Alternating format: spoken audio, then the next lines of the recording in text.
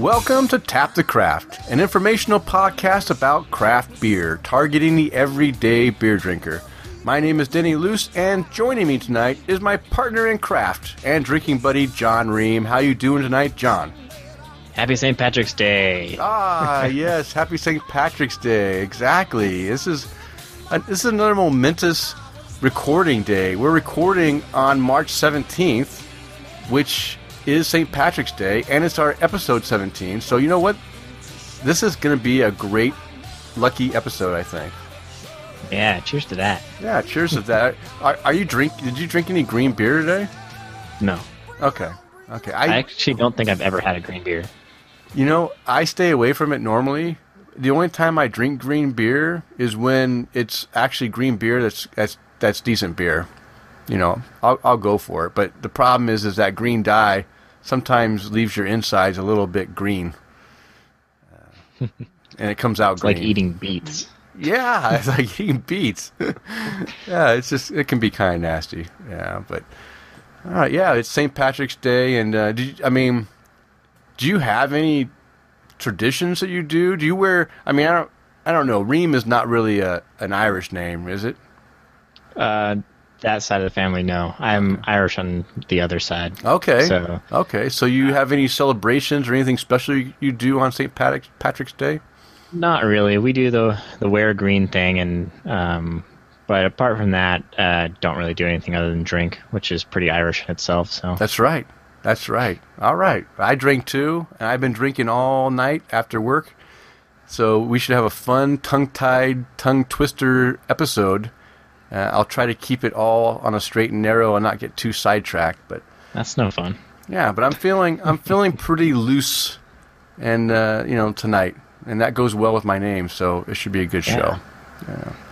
All right, well, hey, you know what? Let's tell everyone what Tap the Craft is all about. And like I already mentioned, Tap the Craft is an educational podcast, and we focus on bringing more people into the craft beer hobby. And how do we do that? Well, we do it about talking about our passion. John and my passion is craft beer. We love to drink it, we love to learn about it, and we love to talk about the craft beer hobby. And we want to pass this on to our listeners so that you guys can better understand the craft beer hobby and get into it and become enthusiasts like John and I. And that's what I just want to mention. John and I are craft beer enthusiasts. That means like I mentioned, we love to drink, we love to talk about and learn about craft beer, and we are not experts. So, hey, we're going to say a lot of factual stuff during the show, but if we do misstep and say something that might not be 100% true, don't get too upset. Just let us know. We'll correct it on the next episode. Hey, we're all human, but we are enthusiasts, not experts. We encourage our listeners to write into the show, and we want to hear your experiences. We want to hear about your knowledge also on craft beer, because, again, John and I like to learn, and we can't learn just by talking. We need to hear too. So, hey, spread your good news to us. And we love to get your listener questions, so you can either email us, which we'll give you the email address later in the show. You can Twitter us. You can even text me if you have my if we're good enough friends and you actually have my cell number. Hey, I'll text back. And there's several of you guys out there that do have my cell number, and I'll always text you back. And once a month we do a listener participation tasting notes segment on a special beer. And this gives you, listener, an opportunity to drink alongside John and I as we describe our tasting experience on this one beer that we'll let you guys know about ahead of time so you can have it ready. And as you drink along, you can kind of get an idea of how we taste beer, what we're experiencing, and you might be able to better understand the characteristics of that beer yourself. And you know what?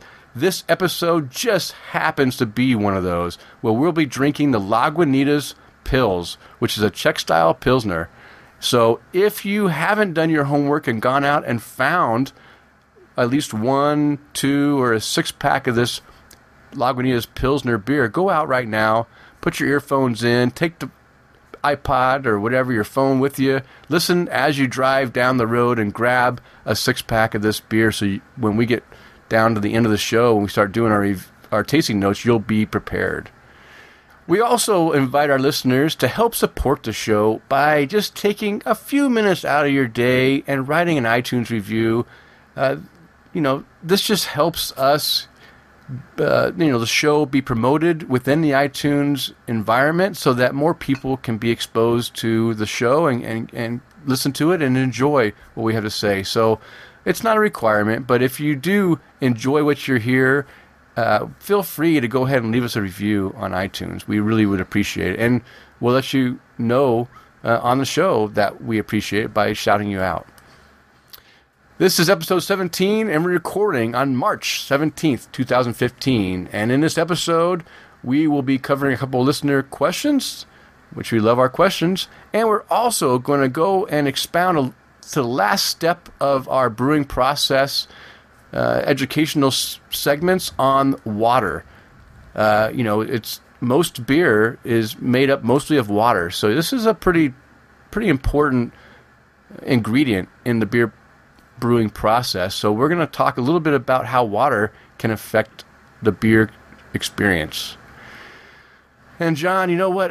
Man, I've been doing a lot of talking in the beginning of the show, so we need to drink some beer. Are you drinking anything right now? I am drinking Sierra Nevada 2015 Beer Camp Hoppy Lager. That's a long title. But this thing is 55 IBUs. It's 7% alcohol and really tasty. All right.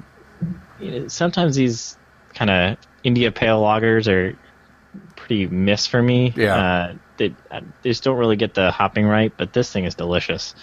The hops are right in the forefront, and I don't know, it's going down a little too easy. So nice. Yeah, I picked one of those up too to taste, and if it's as good as everyone says, I'll be getting, a 6-pack or a 12-pack of that because it sounds really good, and I've heard really good things about it. So I'm looking forward to trying that out.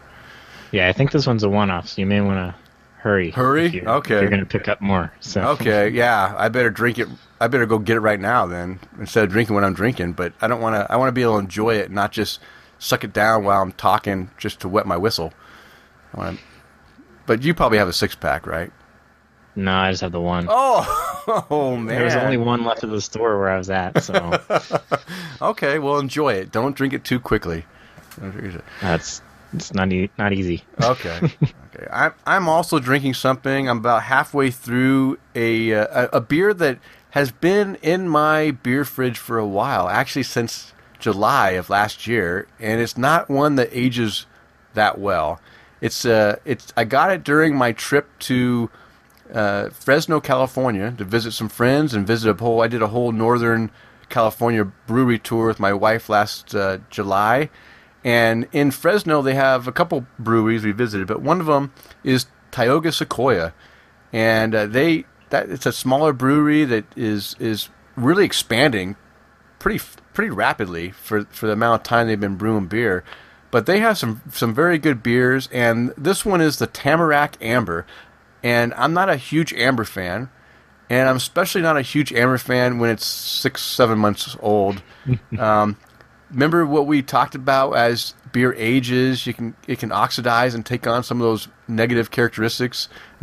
This one definitely has very much of a cardboardy flavor to it, like a finish that just tastes like you're gnawing on some, like a cardboard box. But you know what? It's not. It's there, but it's not. It's drinkable. I'm going to finish it. This is just going to prepare me to really enjoy that Pilsner we're going to be drinking later on. So there you go. Yeah, it's a cautionary tale not to let an amber sneak to the back of your fridge. That's so right. Forget about That's it. right. Yeah. In reality, this is one of the beers that Sarah, she got a 6-pack of this, I think, and this is the one last beer left. And I was, right now she's kind of on hold on beer. She can drink some gluten-free beers, but right now she's not able to drink as many of the beers that she really enjoys. So I was at first I was saving it for her, thinking that it was going to be a short term that she was going to be off of beer, but it's turned in to be a little bit longer than we planned. So now I'm just going to have to just suck it down and just finish this beer so it won't it's still drinkable now. But if I waited another 4 months, I don't think it would be drinkable. I think it would be undrinkable. So I'm taking one for the team. Yeah. Way to go. Yeah.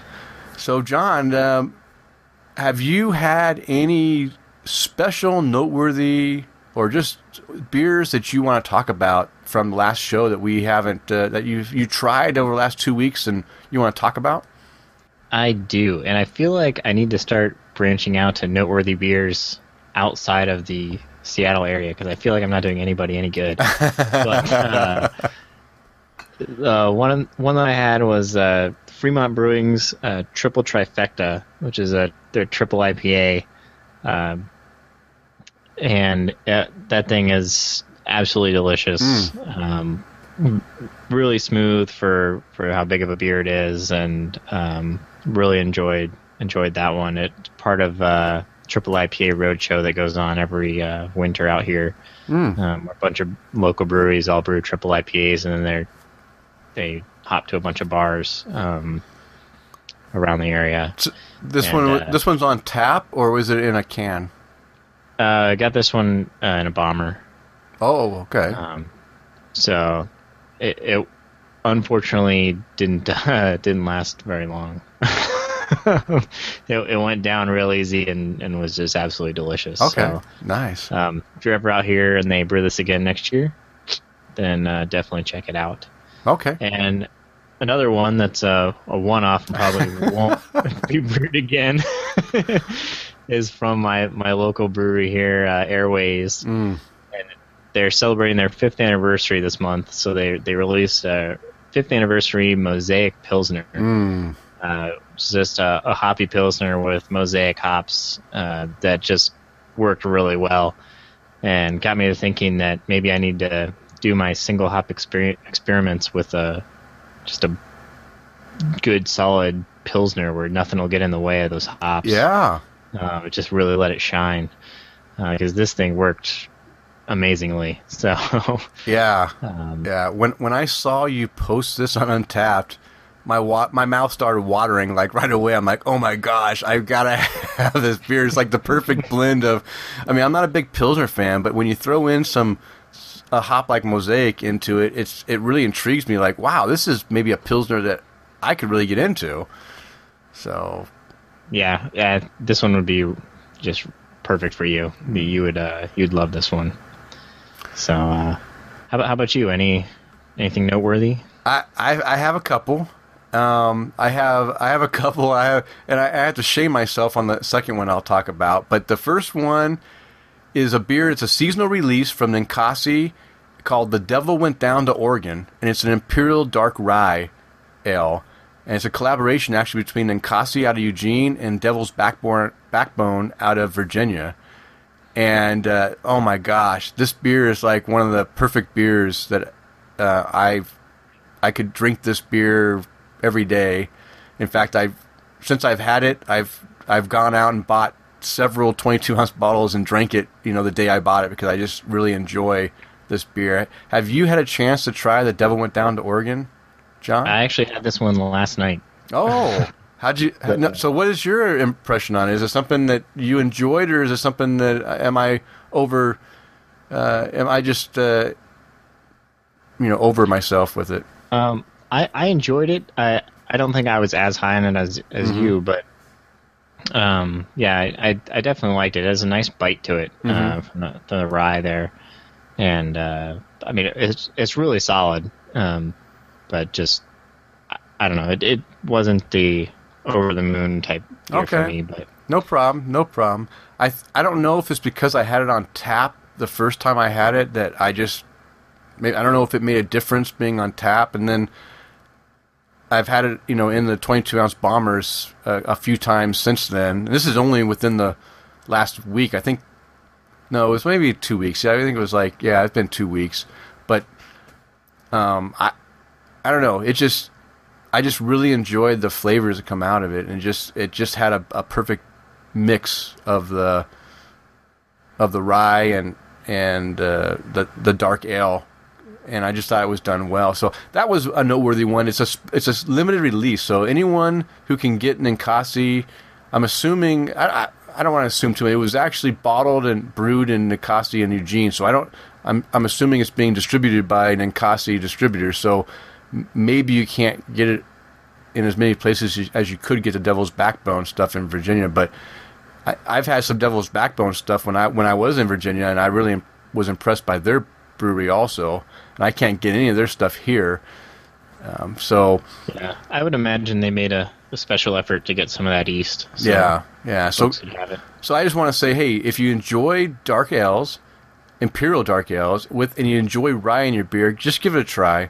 And it's an inexpensive bottle, really, too. I think it was like $5 or $4.50 for a 22-ounce bottle, which is really good pricing. I'm not sure what you paid up in Washington, but here in Idaho, I'm getting it for I think under $5 a bottle, which is nice. Yeah, it was right around the same here. Yeah. And then the second one I'm going to talk about, I'm a little embarrassed.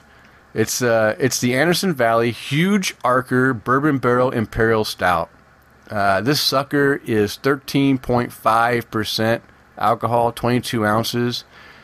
Boozy. At first, my first impression was it was boozy, but not too boozy. And then as I got to the bottom of that bottle, it was like complete booze, hot beer. And I have to admit, it left me a little bit tipsy. I think it was more than 13.5% because, of course, I followed it. I think I drank that one. That was like my second 22-ounce bottle, and I drank another raspberry stout. What was the...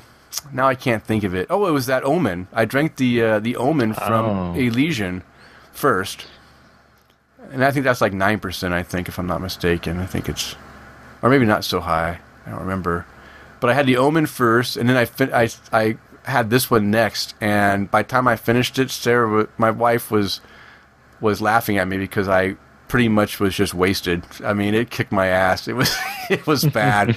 So I want to say, if you guys find this Anderson Valley Huge Archer, it's a wild turkey bourbon barrel aged beer.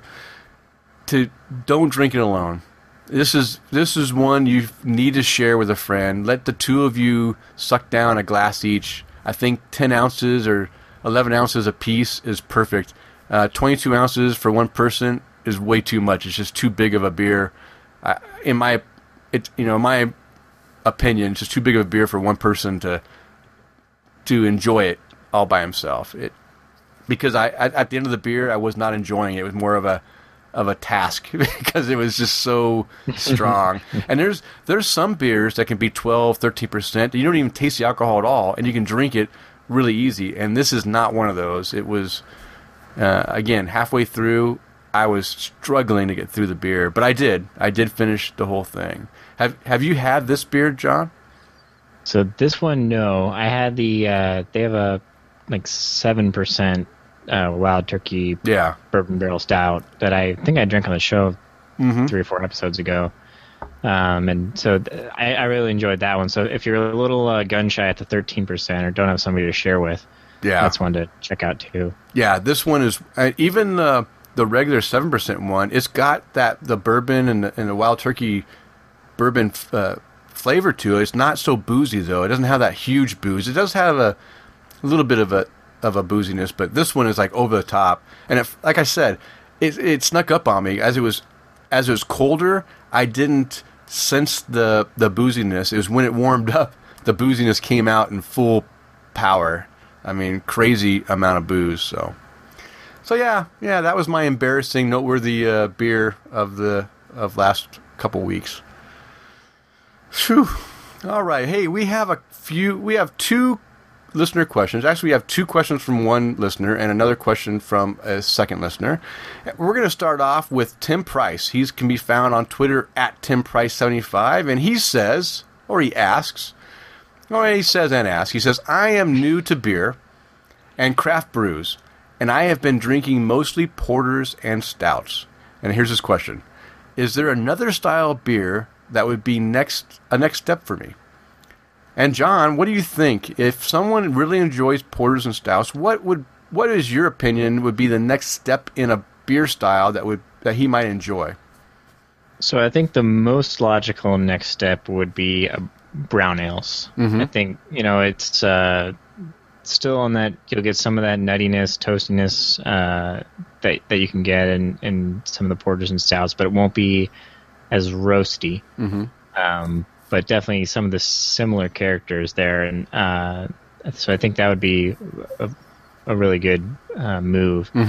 If you want more of that malt-driven stuff, I think you could look at a Scottish ale, and specifically like a 80 shilling or 90 shilling. It's just a darker Scottish ale, and I think that would be an interesting thing to try out. That could be a good one.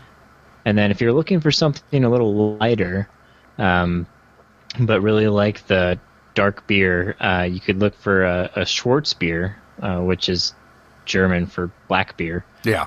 Which is just a black lager. And there's quite a few good ones of these out there.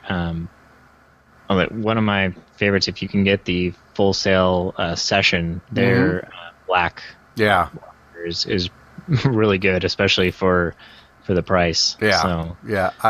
I agree. The session lagers, all of them are really good and at a good price. And that, I mean, I'll pick up a 12-pack of those session lagers, any of them. The dark, I love the black. I'll even drink the red, the regular stuff. I mean, they really are good. Good price, good beers, and they actually won the the New York Times top #1 lager, I think, that they rated. Oh, really? Yeah. I think it was in an article this last month. So that's impressive. Full Sail won the #1 lager choice from New York Times. So.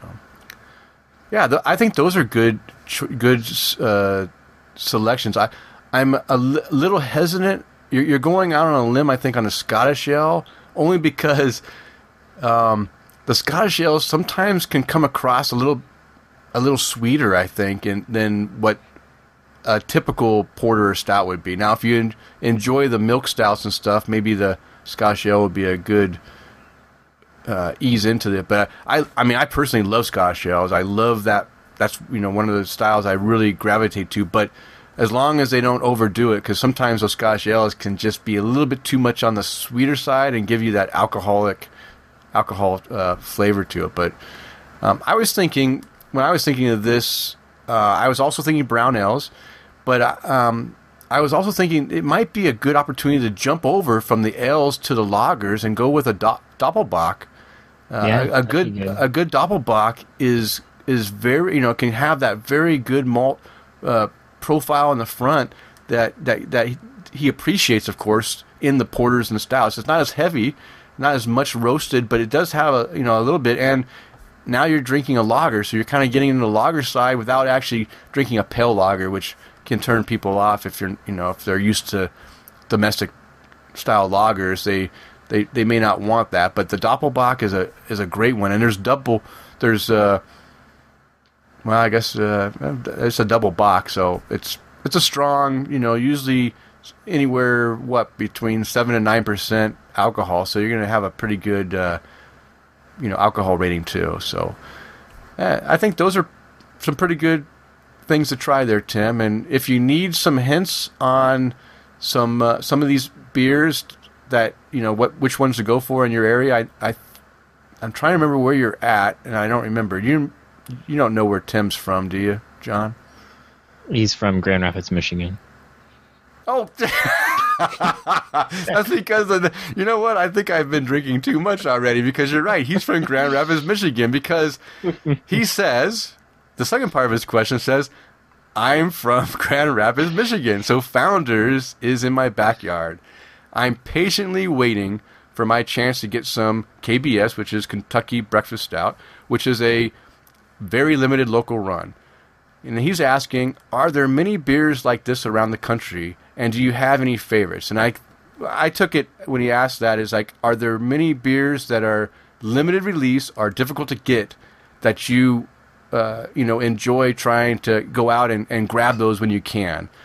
And I'll start with this one because there's a few that I'm going to start with the ones that I want to someday drink. One day, when the time is right, when all the stars align, I will be able to grab one of these beers. And one of them, of course, is the Russian River Pliny the Younger. I think John and I talked about this a couple times. It's a triple IPA out of Russian River who does the Pliny the Elder, which we both had. And John, have you actually ever had the Younger before, or are you just waiting like me to someday be lucky enough to get it on tap? I have not had that one. Okay. So this is one that is one that it's possible for me to do this if I plan a vacation to California, to Santa Rosa, where the Russian River is, during the third week in February. I think they say like the second or third week of February they start releasing this beer out to the bars. But I hear there's a huge line. Like the day it's released, the line, goes around the block, and you have to have tickets, and like the first 100 people get in or whatever. But one day maybe I'll get lucky enough to actually try this beer. Another one that is even, I think, going to be more difficult for me to ever try is called Heady Topper. It's a double IPA from the Alchemist Brewery out of This is from Vermont, right? Do you know where this is from? Is it Vermont? The Alchemist? Okay, I'm going to say Vermont. They're from Vermont. And this, if I remember correctly, the Alchemist only brews one beer, and that's the Heady Topper. Am I right about that, John, or am I totally off on that too? Yes, I believe you're right on both counts. Yeah, okay. So that makes this a special beer. This is a brewery. It's a small mom-and-pop brewery that only brews one beer that they want to brew to perfection. That's how dedicated they are to the quality of this beer. That's a beer I have to try. And it's hard, it's one of those, what are they, like a White Whale type beer, like Ahab is out, searching for that big, great white whale. This is one of those that is going to be tough to find because, for one thing, I'm going to have to be in that area and get lucky enough to either have someone bottle share one with me or go visit. They actually don't even have a tasting room. You have to go, find it in the area, as far as I understand. So I think their brewery is closed to the public. Yeah, so that makes it even harder. Another one is from one brewery, Three Floyds. I've had one or two Three Floyds beers, and they were pretty good. But there's two that I want to try that I haven't had. One's a Russian Imperial Stout called the Dark Lord. Dark Lord Day. It's a big. Yeah. It's another one of those stand in line forever. Events. Yeah. So again, a beer that I'll probably never ever get a chance to drink, but it's one that I would love to try if I had the opportunity. And the other one is called Zombie Dust. It's their pale ale, and again, it's delicious. You've had this one, okay? Yeah, okay. That one I've had. Yeah, this one I think this one's actually more available, right? The Zombie Dust is actually a regular bottling. They bottle it regularly, or is it not a normal release? I know they bottle it. I don't know the regular. I think it's one of their normal ones. Yeah, or standard one. So those are the ones that are on my list of someday, if the opportunity is just right, that I'd love to drink. Now, here's the ones that I do buy that are in my area that I try to get every year they're released. And I've already talked about several of these on the show, so I won't spend much time. But there's two. The first and foremost, Deschutes Brewery out of Bend, Oregon. Love that brewery. I've talked about it many times on the show. I visited the brewery a couple times. The Abyss. I love the Abyss. I love the flavors. It's a great beer to cellar. I usually will buy 2 bottles, drink one fresh, and save one for at least a year. Fantastic. I actually saved one of the Abyss bottles like several years ago. I saved it for 2 years, and it was so smooth. It was fantastic. The other one is Black Butte Porter, the Anniversary Ale, which we've talked about many times. Every year I buy at least 2 bottles. This is a lot because those bottles, each of these bottles I just talked about are usually about $16-17 a piece, and I invest in 2 a piece every year. That's how much I enjoy these beers. Another one that's more readily available, but only in my area because Big Sky Brewing. I don't think they're out of. Gosh, now I always get confused. Montana. Is it Montana? Okay, because I always want to say Montana or Wyoming, so they're out of Montana, and I can get these beers pretty easily here, so I don't really worry about it. But they have this beer called Ivan the Terrible, and they release it in both a bourbon barrel version and a non-bourbon barrel version. Of course, the non-bourbon barrel version is easy to get. They used to serve it in 22-ounce bottles. Now they have, you can buy a 4-pack of 12-ounce bottles. And I think, John, you even got this beer, the regular one, in your area. Is that correct? I think so, yeah. Yeah, I think I saw you drink one. Maybe I didn't, but I thought I saw one, or maybe I saw it when I was in Washington.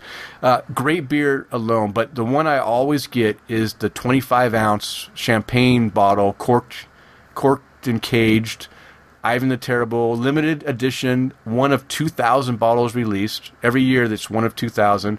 I always try to get one. So the last couple years I've been able to procure one of these bourbon barrel aged Ivan the Terribles. It's a big stout. And I forget it's like, I don't know, I think it's like 14% or something, some huge thing, but it's one of those ones that it doesn't taste boozy. It's got a huge roasted malt flavor that just tastes fantastic. And you know what, Tim, I think if you really enjoy stouts, I think you would really enjoy, and porters, I think you'd really enjoy the Black Butte Porter Anniversary Edition if you can get the shoots in Michigan.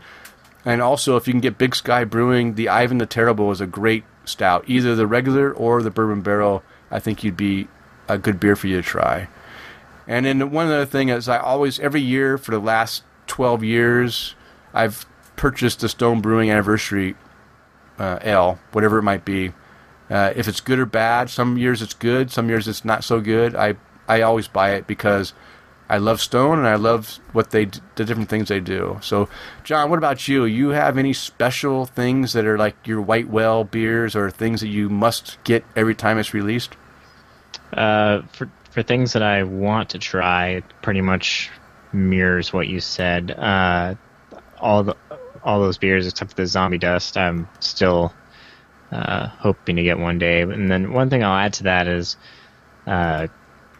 more Cantillon Belgian sour. I've had one Cantillon beer, and I want to get more, but they are very, very difficult to find. And when you can find them, a lot of times the price is jacked up because they know how rare it is. So, wow.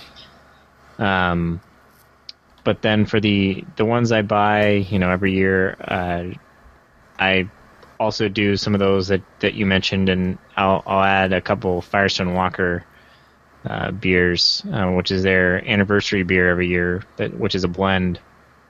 It's a different blend every year.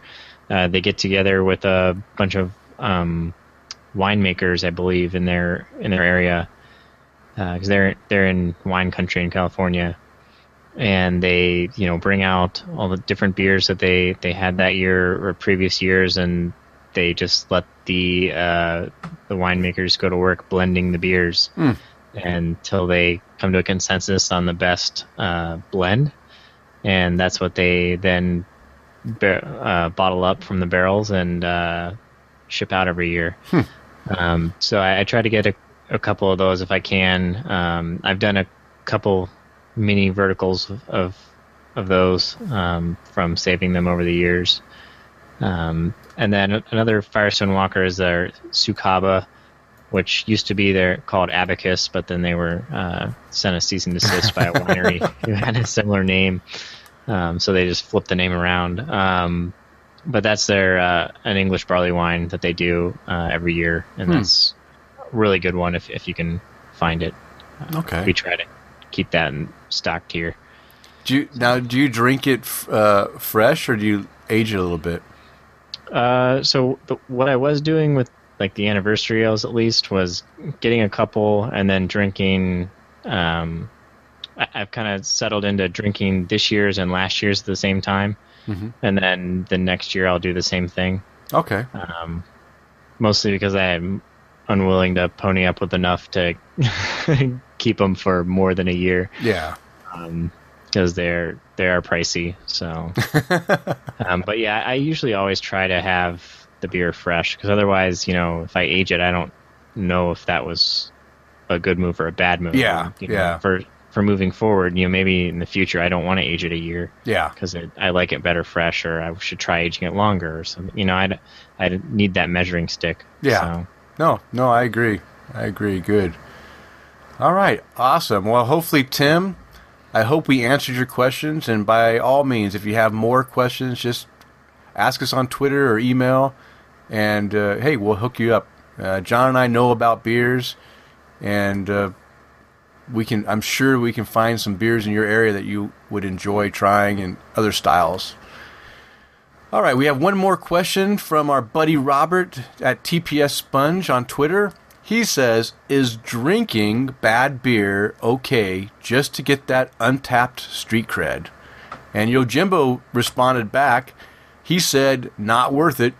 And I have to mimic Yojimbo. No, I don't drink a beer just so that I can get some kind of untapped badge sure, I drink a lot of beers so that I can get uniques, but you'll notice that I don't have any badges that say that I'm a college student drinking all the cheap beers, or that I'm a NASCAR guy that drinks all the Bud, Coors. I'm not going to get those badges because I'm not going to drink those beers just so I can get, an untapped badge, because I just don't like those beers. So yeah, it's not worth it to me. But how about you, John? Are you willing to suffer through crappy beer just to get that cred, that street cred on Untapped? I'm really close to some of those badges. Oh my gosh, you're a sellout, man. You're a sellout. I generally won't choose a beer like that if I have a craft option, but I also am not stuck up enough or whatever to, if that's the only beer available, I'll drink it. No, I will too. So. I will too. Don't get me wrong. There's times when you'll see me log into a Natty Light or a Coors Light or whatever, when that's the only beer available at a wedding or whatever. Yeah, hey, if I'm thirsty enough, I'll drink the damn thing. And then, of course, if I'm drinking it, I'm going to log it, because that's, it is one more unique beer to put on there. So I might as well get credit for it. But I don't go out of my way to do it, for sure. Yeah. And this was in reference to a video that he linked to the site, to our Twitter, about a new beer. I think it was released by, was it Budweiser? I think so, yeah. AB InBev did a blue agave, like a tequila, like a blue agave, like a tequila type beer that is, I guess, absolutely horrible. And he linked a YouTube video of these two guys, which I thought was pretty entertaining. The video was pretty entertaining about these guys tasting this beer for the first time. They got a special, they got to it early. They tasted it, and all the reviews they did before, they've never given a beer less than, what they say, 1. And they gave this beer, both gave them 0s. I think that's what they gave them. It was so bad. So I guess it's like a very sweet tasting beer that is just tastes really horrible, like the worst beer ever. So that's what this whole question was in reference to, is that, hey, would you go and drink that beer just so you can get a badge or to get, recognized for it? And I think John and I both agree that no, not worth it. Now, had I just seen it on the shelf, I probably would have picked it up. But had I watched the video first, I'd probably steer clear. That's true. So. And I have to admit, one of the things that the reviewers did on the video is they said the bottle looks pretty cool. And I have to admit, the bottle is pretty ingenious. I thought it was a cool bottle, besides the fact of being clear. That's the first sign that it's a bad beer. But you know what? There's a lot of people drink bad beer in clear bottles. So Corona for one. And yes, there is. I heard someone on another podcast say there's no such thing as bad beer, and I said, yeah, I disagree. There is bad beer. Everyone has their opinion. So, all right. we don't want to make this show run on too long, so hey, let's get into the Brew Buzz. And the Brew Buzz is devoted to discussing various beer-related topics. And for this week, we're going to go diving deeper into the brewing process, the last ingredient, the thing that makes up the most of the beer, as far as in volume, is the water. We're going to talk about the water in the brewing process.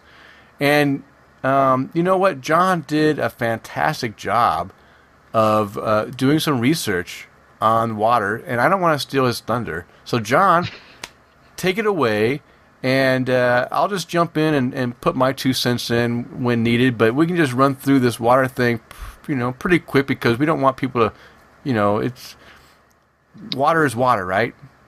Yeah, we need to keep everybody awake. Yeah. So, and we want to keep this brief. So, we want to start off with what do we know about water? And it's wet. Mm-hmm. Oh, yeah. So that's the Brew Buzz. Water makes up, 90% of beer. But at the same time, it's probably the thing that is just most ignored by beer drinkers and even some brewers.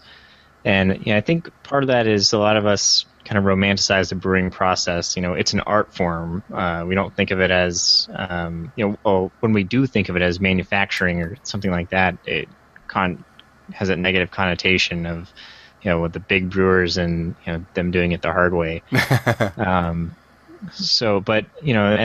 There's truth to brewing being art, but there's a lot of science involved, and I think that water kind of really falls squarely on that science side, because there's a lot going on, and because of that, we're going to try really hard not to go down too deep, mostly because I don't understand it. I have read and listened to podcasts and all kinds of stuff on water, and I still have the most basic understanding because it's the chemistry of it is just very complex. Mm-hmm. But so there's kind of an adage for brewing that if your water's good enough to drink, it's good enough to brew. That's very largely true. But if you want to dig in, there's more to water than just being wet. So, we're going to focus a little more on how the water affects kind of the end result, what we get in our glass, because that's kind of more the focus of this show rather than the brewing aspect. But first and foremost, water provides minerals for the yeast. Mm-hmm. You get traces of iron, copper, manganese, zinc, and all this stuff is needed for a healthy fermentation. And some brewers choose to use reverse osmosis water, which would have all that stuff stripped out. It'd be pretty much as close to pure H2O as you can get. But they need to add those minerals back in some fashion, otherwise the yeast is going to struggle. Mm-hmm. So that's kind of part of where this is a science to it, because you have to have these things in there, or all the art that you put into your grain bill and all your hops not going to matter. The fermentation is way more important than all of that. It'll ruin it. So you got to make sure that you provide for the yeast, and the water provides just naturally for the yeast. So now we'll dive a little more into the science of it. So from a technical standpoint, water is a solution of ions. And there's positive ions called cations and negative ions called anions. And the negative and the positive is actually referring to the electrical charge of the particle, not whether it's good or bad for the beer. Mm-hmm. They both benefit or have detriments to the beer. So basically, the electrical charge will determine what will adhere, where the water and what things will adhere to it to combine into other molecules. So, right. A positive charge will attract, a negative, or something that has less electrons in it.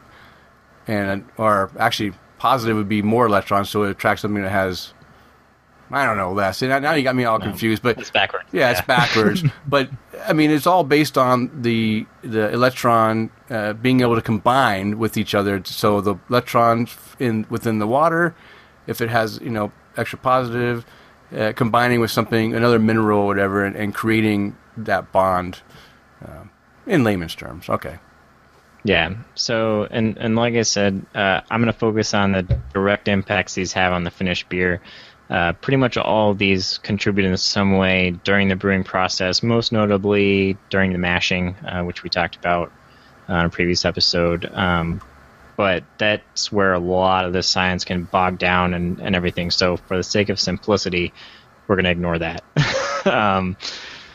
So I'll talk about the notable cations, which are calcium, magnesium, and sodium.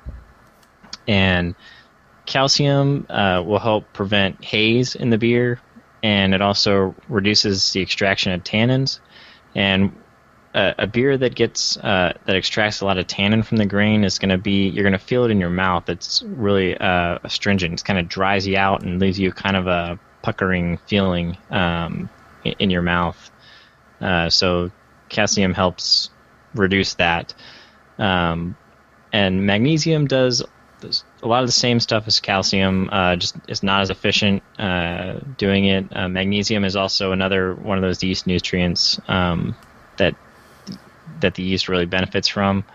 But too much of it, you can get kind of a harsh mineral taste in the beer, in the finished beer. So it's all balance for all these things, and the way they interplay with each other can also affect how they come out. Mm-hmm. And then sodium, the last cation we'll talk about. Low levels of sodium can kind of accentuate the sweetness from a beer, and high levels can be salty. Mm-hmm. And this is really similar to putting salt in your food. Salt is used to bring out other flavors, but if you put too much on, it's just going to taste like salt. Yeah. I think a good example of how sodium can, like you mentioned here, about the low levels can accentuate the sweetness is like, I don't do this myself, but a lot of people will put salt on watermelon, which watermelon is typically a sweeter, melon.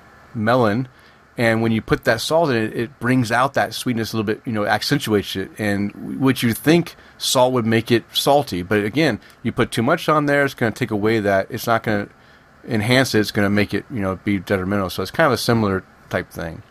Yeah, it's a great example for that.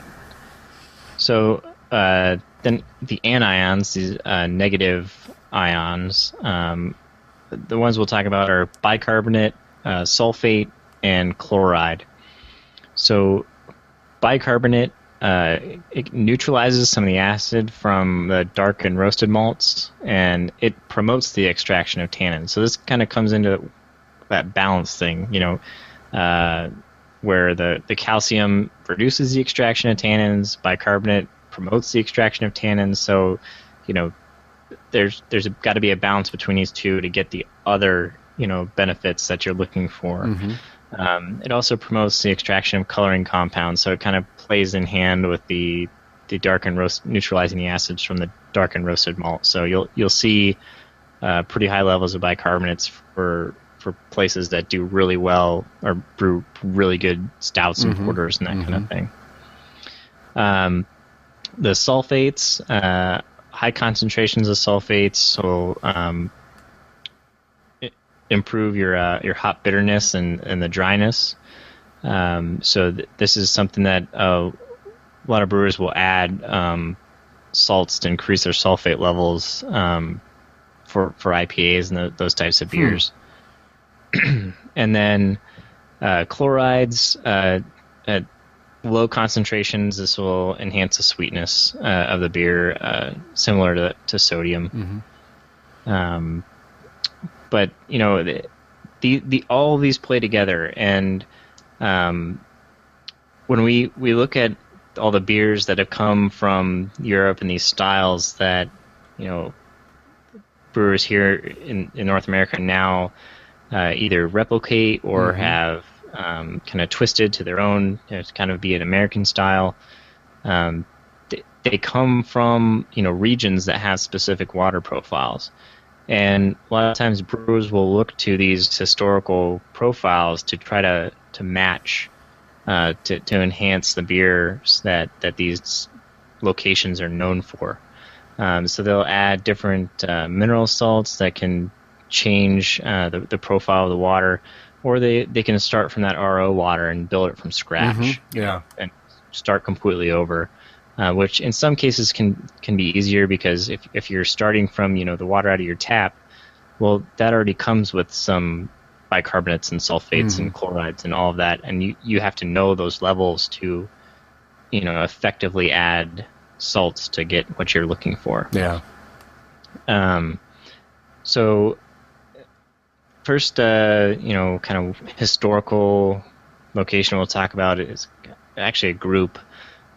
Which is London, Dublin, and Munich. And what all these places have in common is their water is high in bicarbonates.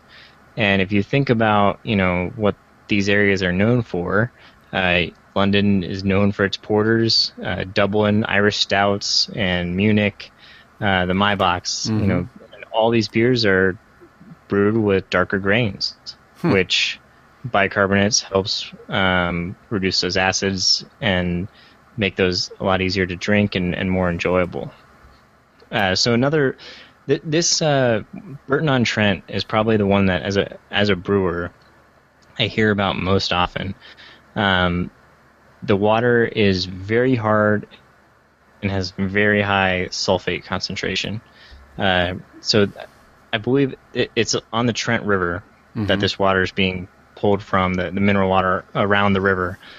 And so because of this really high sulfate, it really lends itself to the English bitters and pale ales from the region. And at least on a homebrew level, there are companies that sell like Burton salts, and a lot of homebrewers ruin their beers using the salt because of what I talked about earlier. You have to know what you're starting with. Yeah. So if you just throw in this blanket thing of salts that they say, add this to a 5-gallon batch, well, if you already have a high sulfate level or something, your beer can come out just awful. Yeah. But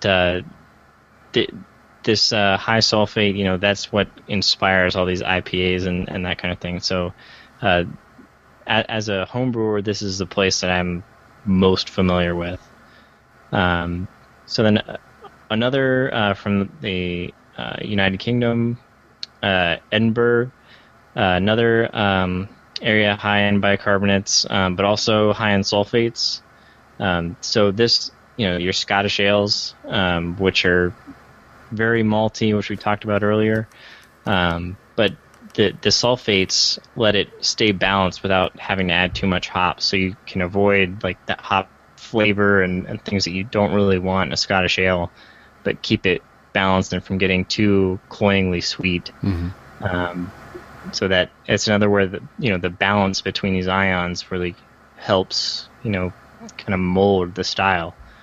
And the last one I'll mention is Pilsen, which would be where Pilsners come from. And, this water is very low concentration of everything we talked about.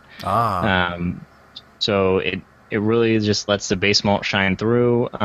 It doesn't need modification, and so it just lets you accentuate that bready kind of Pilsner character that comes through. And all these places where these beers have become well known because they just taste better from this place. Yeah. It's not necessarily that the brewers knew the water lent itself to this. For a long time they didn't even know yeast was an ingredient, because they just didn't know it existed. And really, it's just that they recognized that, hey, when I brew the beer this way, it tastes way better than everything else I'm brewing. So let's just focus on that, and so they kind of made a name for this beer in those areas. So, but that's kind of where a lot of this stuff comes from, and where a lot of these styles are formed from, dealing with the constraints of your environment. Mm-hmm. So, unlike some of the other ingredient ones, I can't really tell you to go, oh, look for this kind of water, and see what you enjoy. But this is more just more informational, just to kind of round out the series here, and just give you a more understanding of what comes into play when you get that really malty beer, that really hoppy beer. Maybe you've got that high concentration of sulfates. So that's water. Excellent job. Yeah, one brewery that I talk about all the time, Deschutes, and I only talk about it because they do a fantastic tour at their brewery, and they give you a lot of information. So, just like John mentioned, they based their beer when they first started brewing the beer. The head brewer lived in England, lived off the Trent River, loved the beer that was being served in the area that he was living in, whatever it might be. And when he came back, he wanted to, brew that style beer, and he was aiming for exactly the pale and the bitters the bitter was what he was aiming for that he got while he was in England.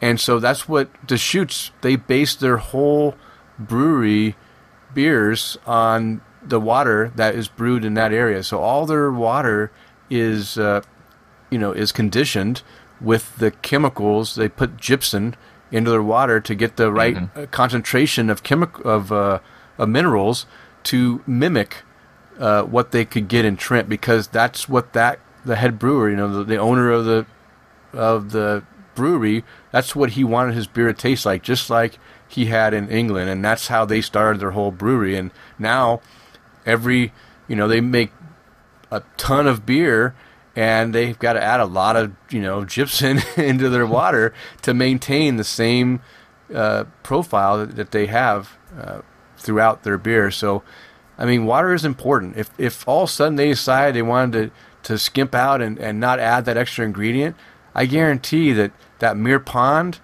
that Obsidian Stout, the different beers, the Abyss, the Black Butte Porter, they're going to taste a little bit different than what you're expecting, because it as we just found out from John's explanation, hey, this water and the minerals in that water is very important into the taste profile and the way the beer looks, depending on how you want to brew it. And I agree, John. I think if you really want to mimic the way a certain beer tastes, you almost have to bring that water down to a base level with nothing. Get reverse osmosis, bring it down to nothing, and then add in the exact amount so you know exactly what you need to be able to get that flavor. And it's easy to do. It's easier to do with a 5-gallon batch than it is with a 33-gallon batch or a 10-barrel batch or a 30-barrel batch. But for home brewing, I think you could definitely go and get some RO water and throw in your Burton salts, and you'll be good. Just don't use your tap water if you don't know what's actually in the tap water straight out of the tap. Right. Yeah, but it's just another one of those things that'll add a lot of cost. It's more expensive to either buy or filter RO water on your own, and then you got to buy all the salts. It's just more cost that has to go into these beers. Yeah, true. Yeah. But if you're a perfectionist like you are, John, it's worth it, right? Yeah. Okay, now it's time for our beer tasting notes on the Lagunitas Pils. And that sound right there is John pouring his beer. Sounds awesome. I'm going to open mine right now. Well, kind of a wussy little pop, but yeah, you kind of got the idea. I'm going to pour it into my Pilsner glass, nice fluted glass. I'm assuming, John, that you poured your Pils into a Pilsner glass yourself, or did you get lazy and just do a shaker glass? I'm in that named glass. I still haven't learned. The Becker, or the Beach, whatever it is. Okay. That one. My Pilsner glasses are built for much bigger quantities of beer. So. You don't want to waste a glass on a small beer. Okay, I got you. Yeah. No problem. All right. So as we mentioned, it's time to go out and open up your beers. Go grab that Pils out of the fridge. Grab a glass. It doesn't matter what glass. If you have a Pilsner glass, grab it. If you have just any glass, just get a glass and pop it open and pour it into your glass and take a look at that at what it looks like. And just to give you guys a little background, this is the Pils by Lagunitas Brewing. Lagunitas is out of Petaluma, California. They also have a brewery in Chicago, Illinois, that they just opened last year. This style of beer is a Czech-style Pilsner. It's 6% ABV. I don't know what the IBUs are because Lagunitas was kind of stingy on their description of this beer. In fact, I could only find that they had the hops they used in it was the Saaz hops. They just mentioned that it has malt, hops, and water, and maybe yeast. But I don't know if they even mentioned. Did they mention yeast on here too? On the bottle, it says literally. Oh gosh, I thought I read it on here. Oh yeah, it says yeast. Yeah, it says malt, hops, yeast, and water. That's all the ingredients. They don't really go into details, but on their website they did say it was Saaz hops. So we don't know a lot about what's in this beer. So just keep that in mind. So as I mentioned, I bought this. You can get these in 22-ounce bottles, but I got a few 12-ounce bottles, and I poured it into my Pilsner glass. John, I'm assuming you're the same, right? You got yourself 12-ounce bottles? Yeah, if I had a bomber, I would have done a bigger glass. Oh, okay, okay. I see how you are. All right. Okay. Well, we're going cheap with the 12 ounces.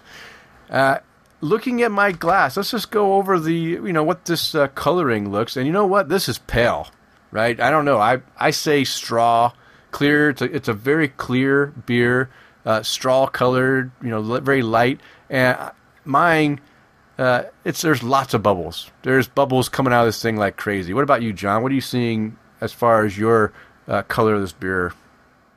Yeah, definitely pale straw. I don't have a lot of bubbles. I got some trickling up, but mine is very cloudy. I got really hazy beer here. So something's wrong with your beer then, because I got nothing but bubbles. If I could get video on right now, I'd show you this thing is bubbling like crazy, and I'm holding it up to my computer screen, and I can literally read through this beer. I can read what the things on my screen say. So that's. I probably don't have bubbles because I poured pretty aggressively to get the noise on the microphone, so I got a really big head right now.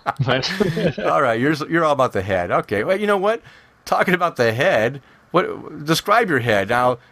Obviously, this head might be a little bit more than typical because you just said you aggressively poured it. But what does your head and lacing look like? So I've got kind of almost a little bit of an off-white color, but mine is like 3 fingers tall, and it's already grabbing the glass as it recedes. It's probably about 2 fingers now. Okay, it's coming down a bit as I swirled it around and such, but.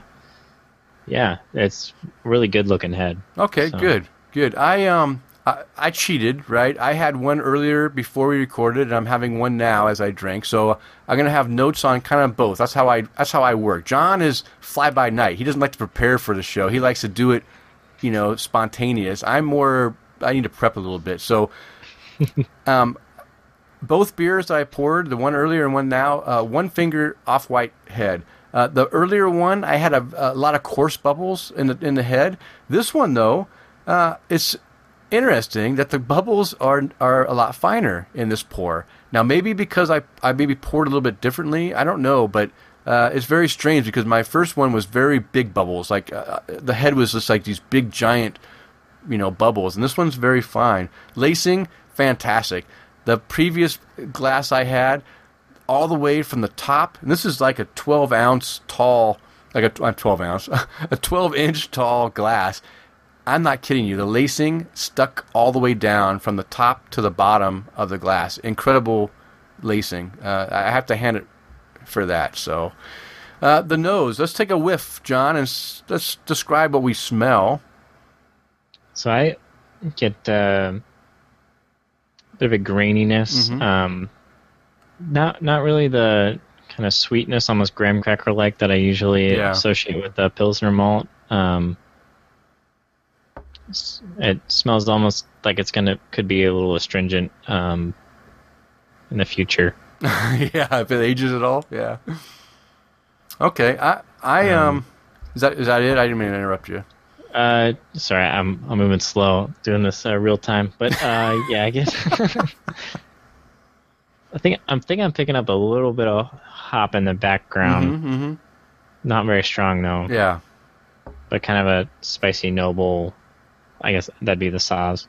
Yeah, yeah. Wow, that's what I get to. The nose on this, very subtle in my opinion, and both the first one and this one, it's not overwhelming. I have that. It's a lighter.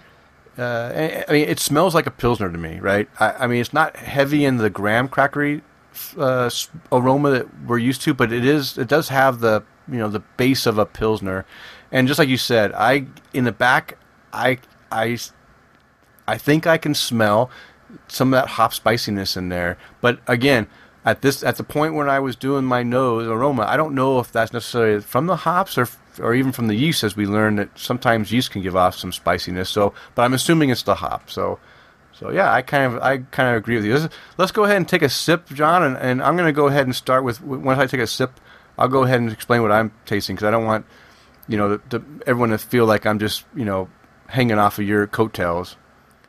I'm just reading your notes.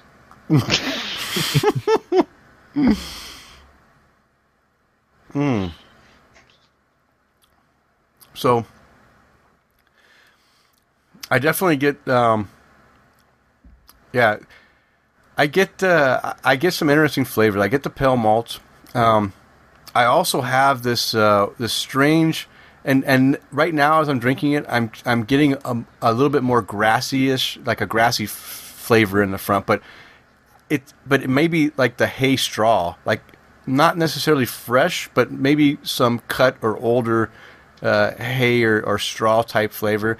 And this is what amazes me when I drink this beer earlier, and even now as I drink it, the one thing, and this is bizarre because I never thought I'd ever taste this in a beer, the one thing that came to my mind as I was drinking the beginning drinks of this beer is it was like I was eating some really sweet cream, like heavy cream corn. So that's called DMS. It's a cooked corn kind of character. Yeah. It can come across in a lot of lagers, especially with Pilsner malt. Mm-hmm. There's a precursor called SMS that needs to be boiled off. Yeah. And if you have that sticking around, it'll convert into DMS during the fermentation. Okay, so I'm getting maybe some of that DMS. Maybe, I don't know. Maybe it's just my mind playing tricks with me. But that's what I can taste. I also, again, there's a bitterness, a little pepperiness to it. The first beer I had, as I'm burping right now, there's a lot of carbonation in this beer. The first beer was so carbonated, it was literally, I could taste the carbonation in my mouth. This one is not as bad, and maybe because I'm talking as I'm drinking, I'm getting more gas come out, but it seems to me that this beer is it seems to be higher on the carbonation levels than I'm used to. And I only say that because I actually have an issue with carbonation that my body doesn't, my valves in my stomach and stuff, I can't get rid of the carbonation, the gas like most people can. So if things start building up, it's not long before I'm having foam shooting out my nose and my eyeballs because it builds up that fast. So that's my opinion. What do you think, John? What do you taste as you first sip this beer? So I get the malt comes across for me as a cracker, just like a basic, almost like saltine cracker type thing. Okay. I'm not really getting the vegetal or the cooked corn. Okay. For me.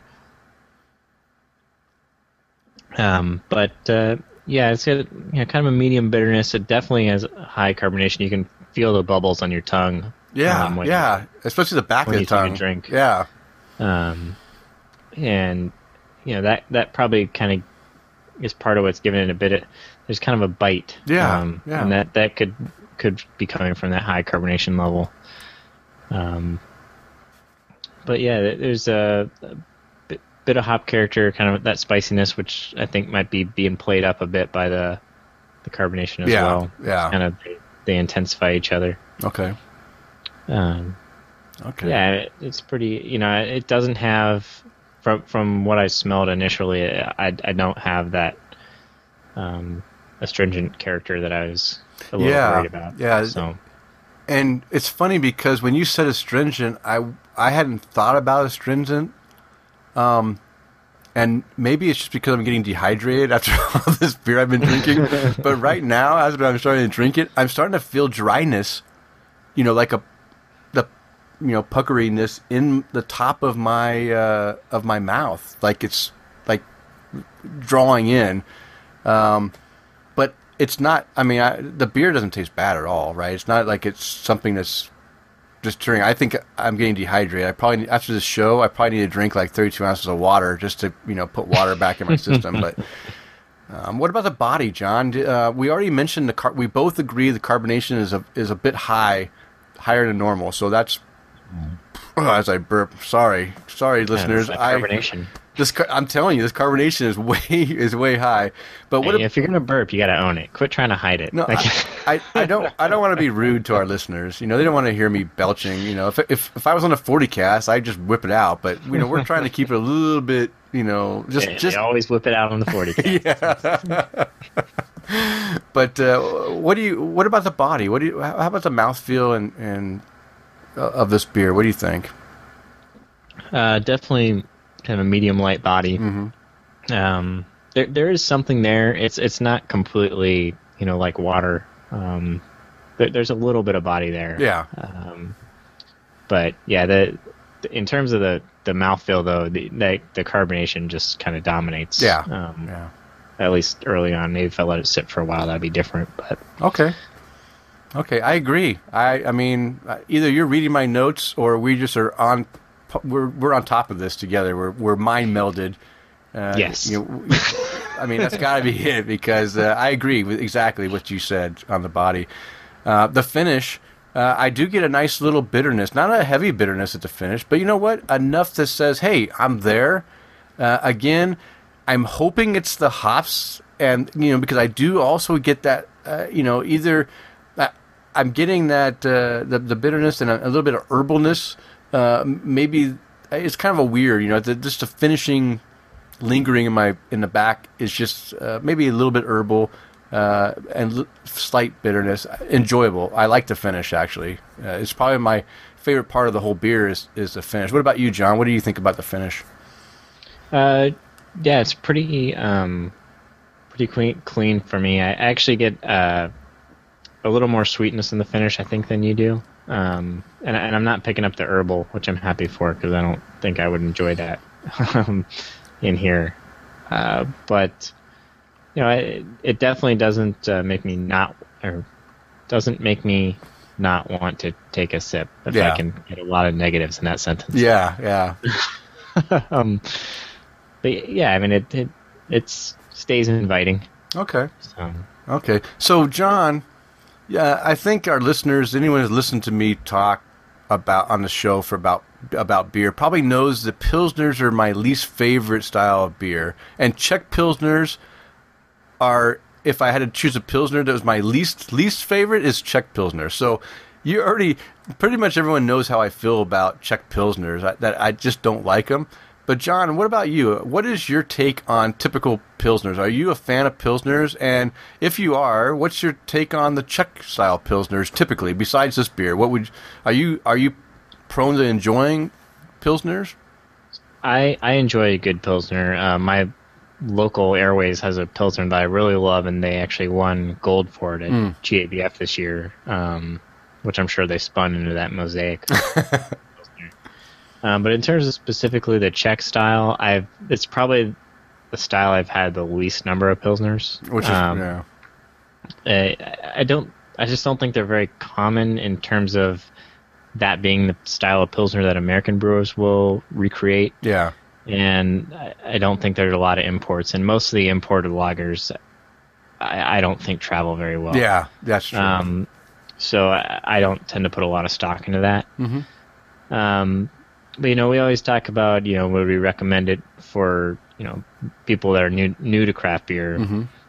and I think a Pilsner is always going to be more approachable. No matter what. And this definitely is going to have a little more character than you're used to if you're coming from a macro lagers. But it's definitely probably an easier stepping stone, than something like a pale ale or something like that. So I think I'd still recommend it. Okay.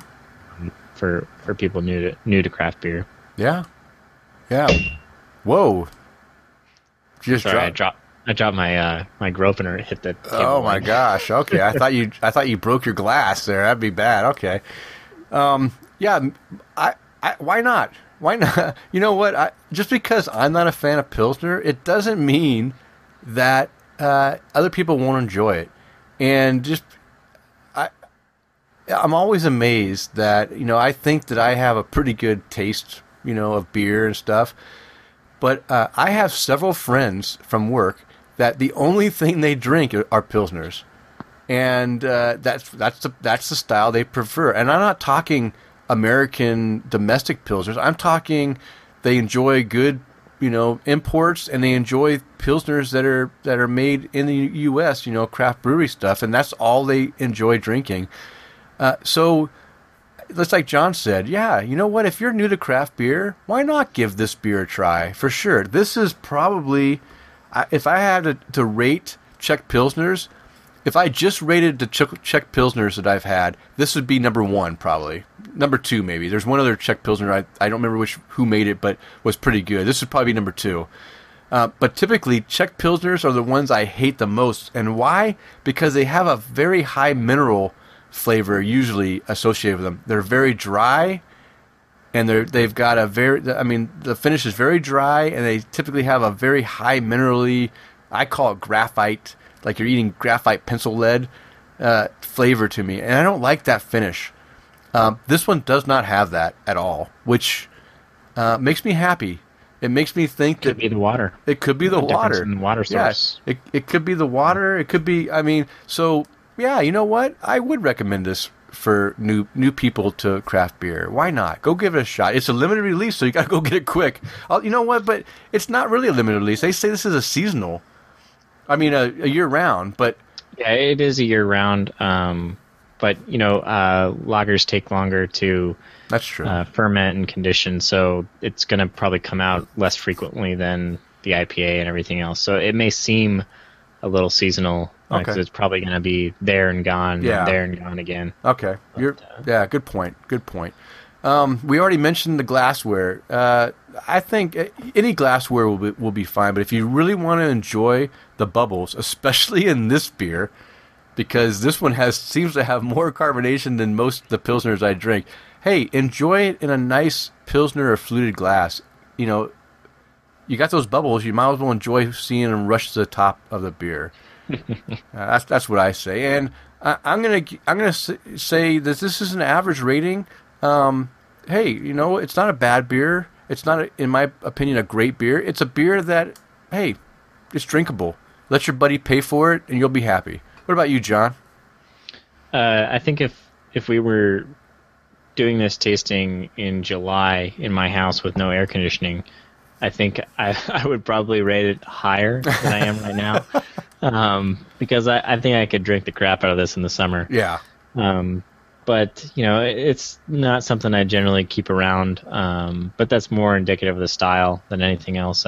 My kind of just go-to drink a beer is going to be more like a pale ale than a Pilsner. Yeah. But I could definitely see keeping a 6-pack of this around for folks that maybe don't want my pale ale. Yeah. So yeah, I agree. Maybe I should. You know what? Maybe I should. I'm going to rate it in between the average and memorable. I'm going to say it's one that hey, when you're having a party, hey, throw a 6-pack in your cooler or your fridge for those people that don't want your hoppy beer. This is a good alternative. It's a good, easy drinking, especially like John said, summertime. Yeah, I could probably pound a few of these in summertime for sure. And it's only 6% alcohol, so it's not like it's crazy. Although that's pretty good. All right, yeah. Well, go ahead, John. Just agreeing, pretty solid alcohol content. Yeah. What it is. So. All right. Well, hey, we already mentioned that I don't know what the malts are in it. I'm assuming it's going to be a Pilsner malt and probably, what do you think else in there? Crystal malts or what do you... No, there wouldn't be any crystal in this. Okay. So all of these are actually straight Pilsner malt. Straight Pilsner? Okay. So we're going to say straight Pilsner mops. Yeah. Obviously, I need to cut back on my beer, but I don't want the beer that was brewed with Pilsner mops. yeah, and the hop, they did tell us the hop is a Saaz, which is what we mentioned during the hop segment, that Saaz is definitely a hop for Pilsners, for German Pilsners. So yeah, it's part of that noble hop family. Yeah. Excellent. All right. Well, we want to thank all of you listeners for enjoying this beer along with us, and we hope that you were able to gain some kind of knowledge about this beer and about beer tasting in general on what you're tasting as you're drinking a beer. And we welcome you to join us in next month when we have our next tasting, which, John, we're going to do an IPA, but have you picked the IPA yet? No. Okay. That was my job, and I totally. That was John's job. Stay tuned next episode when we announce what the IPA for episode 19 will be. Yeah, we'll announce the next episode, and keep an eye on Twitter. We'll throw it up there as well. Okay. Probably before the next episode. Awesome. So. Excellent. All right. Well, hey, now we're moving on. We're going to quickly go over one. We have a couple of news articles, but we're running short on time, but I wanted to quickly mention one article. This just came out today. The Brewers Association released their numbers as far as how craft beer is doing in the beer industry, and John sent me a link from the Washington Beer blog that is basically the link is craft beer reaches new heights, enjoying 11% market share, and I'm just going to hit the high notes here. The high notes are. The total beer market only grew 0.5% in 2014. So the beer market didn't lose anything, but it did gain 0.5%. The good news is craft beer is now up from what they were 10% last year. Is that right? 7.9. Oh, 7.9% last year. They're up to 11% of the market, of the full beer market. Craft beer is 11%. We went up a good number there. That's almost 5. Well, 3%, 3 point some percent. That's a pretty good growth. But here's the kicker. And I just lost what I was going to say. Craft beer increased 19%. Right, the craft beer market, the actual craft beer brewers, they increased 19% when the overall. Increase was only 0.5%. That means we gained a lot of market share against the domestic brewers, the big boys, and that's pretty exciting. That means we're on our way to 20%. I can see. If we went up 3% in 1 year and we're only growing, we're growing pretty good. In fact, the number of breweries that opened last year, 19% increase over the 2013 in the U.S. That's almost a 20% increase just in the amount of breweries.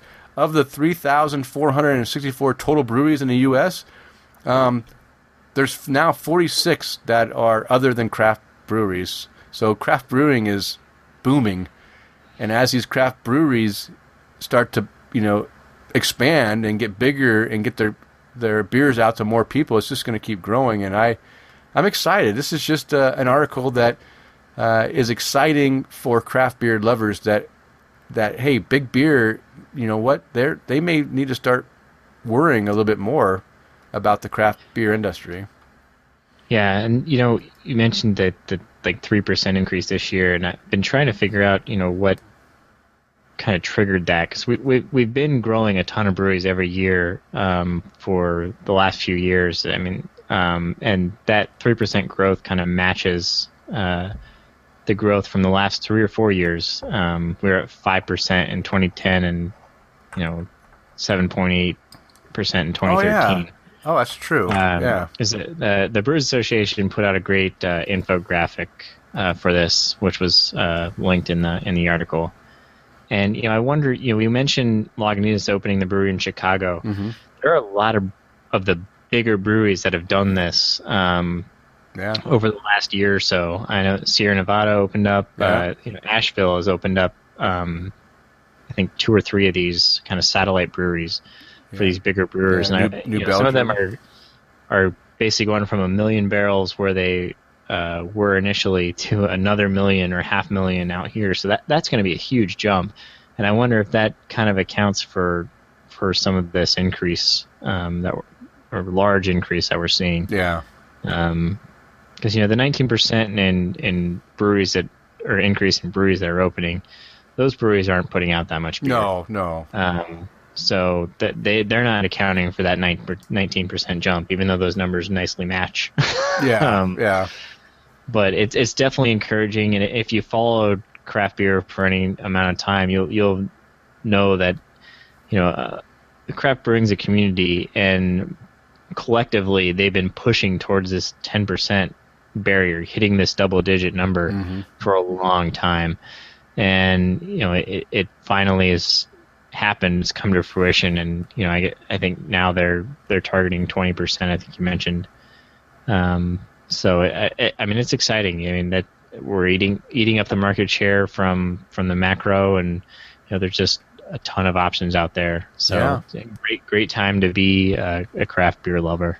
Yeah, I agree. It's exciting new. I always look forward to this. This time of year when they announce the previous year's numbers, and in fact, I haven't seen the Brewers Association should be releasing the number of or the capacity and they'll have some more numbers coming out here shortly about the top craft brewers and what they're producing, and how much beer and everything, and how much money and. That's great. I enjoy it because I just like seeing which breweries are doing expansions and which are doing well, and which I can expect to see in my area hopefully soon. Yeah, that's the important thing. Is the more they expand, the more I can get here. Yeah, it's more of a selfish look at the numbers. Yeah, that's what matters. That's what matters.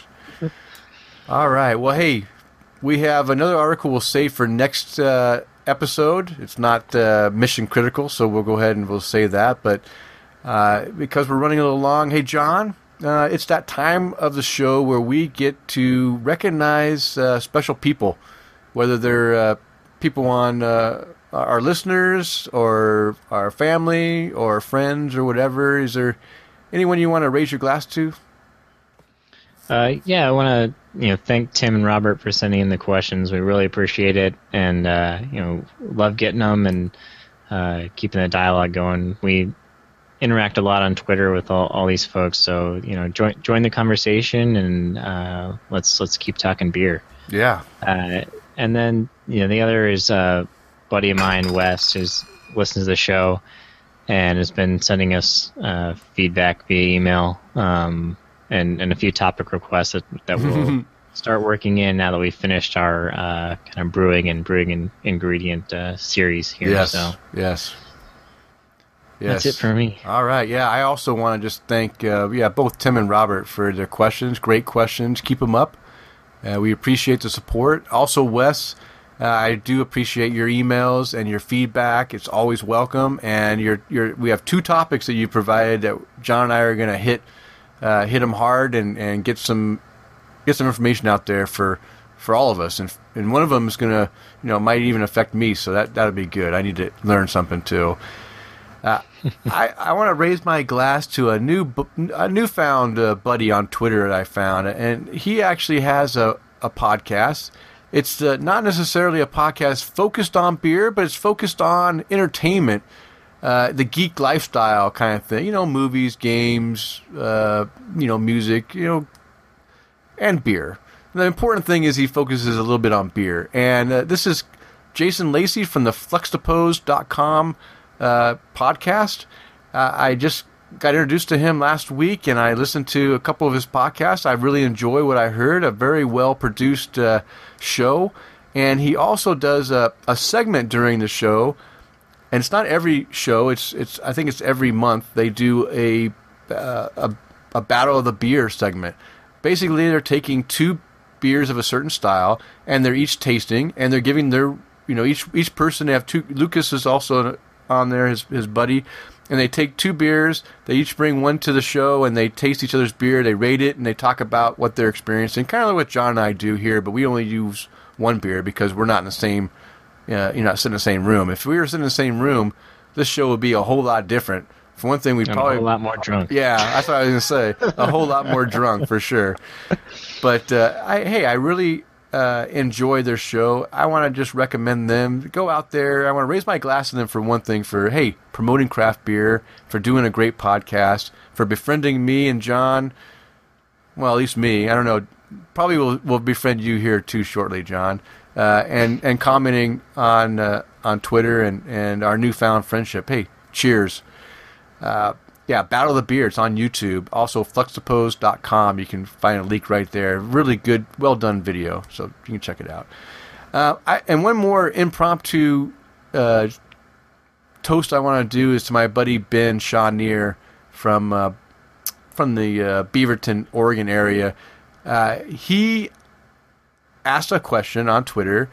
He said, "Hey, there's this beer. It's a saison, and it's actually got a wax seal on it." It says, "Am I supposed to age this or what?" And typically, I mean, I don't know. I'm not an expert on saisons, but I typically drink my saisons fresh because I think a lot of the flavors they're subtle flavors. And the good saisons, in my opinion, are the ones that have a very subtle flavor, and those subtleties can be lost if a beer gets too old. And he said, "Hey, this thing is wax sealed. Should I age it or should I drink it fresh?" And I did some little research because I didn't want to tell him the wrong thing, but I wanted to check out this beer to make sure that there wasn't any kind of special yeast put in there, any kind of conditioning that was supposed to make it better over time. But it turns out that, I don't think this beer really should have been wax sealed. I think it should have been drank fresh. It was a beer that they just decided to make it look fancy.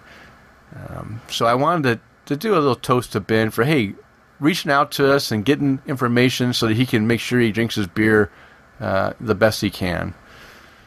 What do you think, John? Was I correct, or can you should he have aged that hop whatever beer, that saison, that hop? Hopworks Urban Brew. Yeah.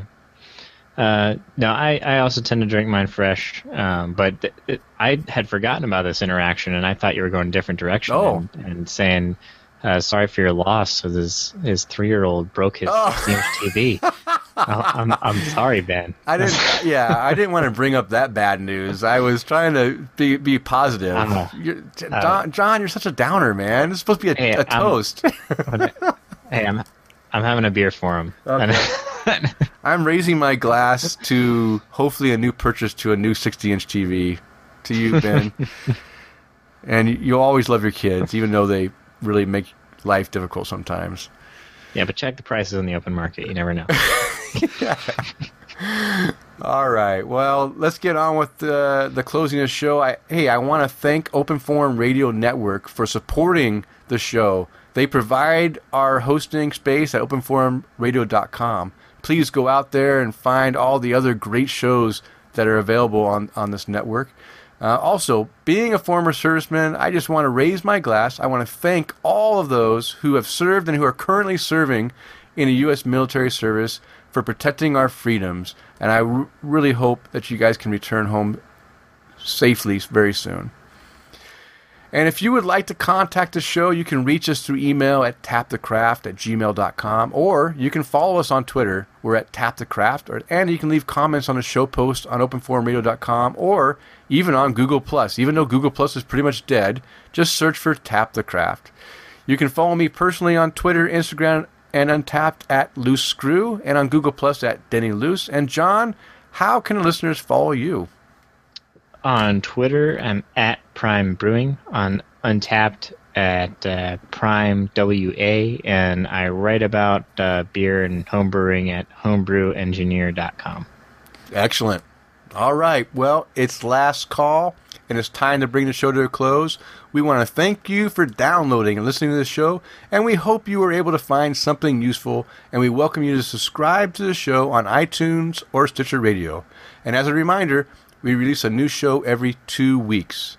And that's it for this episode. Now remember, friends don't let friends drink light yellow fizzy beer. Quality craft beer can be enjoyed by all. So spread the word and convert the beer ignorant.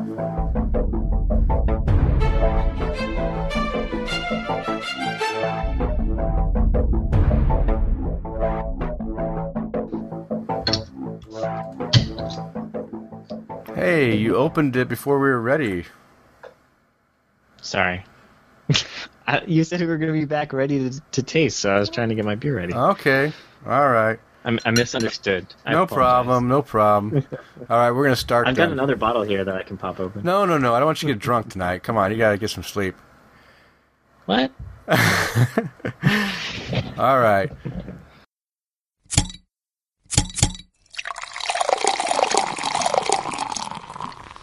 Wow. Yummy yeast poop. Yeast poop. I'm so behind on my podcast, I haven't seen the title episode yet.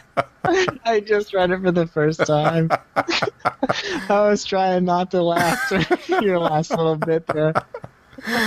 Oh, yeah. I had to come up with a interesting name to catch people's interest, so I thought yummy yeast poop was the right thing. I think that'll work. Yeah. You got my interest.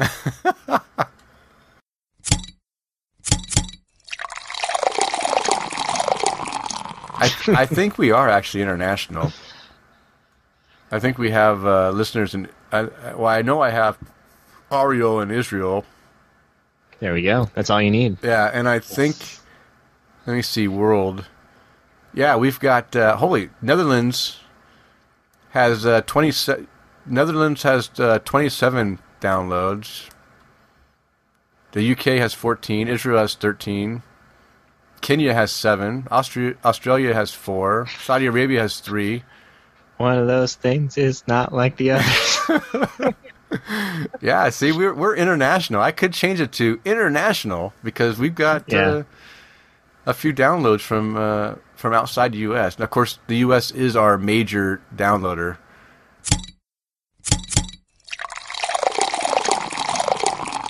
Yeah, she was pissed at me that I drank green beer without her today. Oh my gosh, Just get some food coloring out and stick it in her own mission. Oh my gosh, I kid you not, I got home and for an hour I didn't hear her stop talking about the damn. You had green beer without me. I'm like, oh. I like how you held yourself back from saying the word you wanted to say. Oh, gosh. Did she follow you on something that she knew, or did you mention it or something? Like, how did it even come up? I accidentally mentioned it. I told her I was going for beers. I didn't say green beer because that's her thing. She wants to do green beer. And I always told her, no, I don't like green beer because normally green beer is crappy beer with green color in it. But last 2 years they've had good Deschutes beer with green coloring in it, so it's a good beer. And I didn't tell her last year, which I forgot I didn't tell her. I think she had to work late, and so I went and I had the same beer, I think. I think it was the wet hop, or the fresh squeezed. And I didn't tell her it was green last year. This year I slipped and said, oh yeah, I had green beer. And she's like, what? You had green beer? And I said, I had it last year too. And she's like, what? So, yeah. And there's really no sympathy for you then. I know. You dug your own grave here. I did. I just need to... I need to be more deceitful. I'm just not good at being deceitful. I'm the same way. I'm like, this is something I'll keep to myself. Fast forward an hour where I'm just completely spilling it all out there. Yeah. Oh, damn it. I guess it's what happens when I'm open to my wife and I tell her everything. I'm actually shocked that I didn't tell her about the green beer last year. I held it for a whole year before I told her. That's amazing. Hey, it's Shaver from Open Forum Radio here. Want to go ahead and take a second to say thank you for checking out this episode of Tap the Craft. And I would like to encourage each of you to check out some of the other shows that we have here on the Open Forum Radio Podcast Network. We'll start it off with the original Open Forum Radio, the 40cast, Prove Your Point, Geeks for the Win, I Recommend, My Peanut Gallery, The Married Gamers, Some Other Castle, Gamer Husbands Radio, The OMG Hour, Gamers Unscripted, Just Press Start, Platform Junkies, and Jobbers on the Mic. Hey, be cool. Give a great review to all the shows you like on iTunes, Podbay, Stitcher, everywhere you can give reviews. Review every show 5 times, and you are officially a good listener. Also, go ahead and visit openforumradio.com, links to all the different shows. Like the Open Forum Radio Facebook page, and take a second, if you like playing games online and with people and are cool, to go ahead and look at Zabari's Gamer Information Spreadsheet. Fully useful information that will do nothing but enhance your online gaming experience. Alright, folks, take it easy. Have a good day.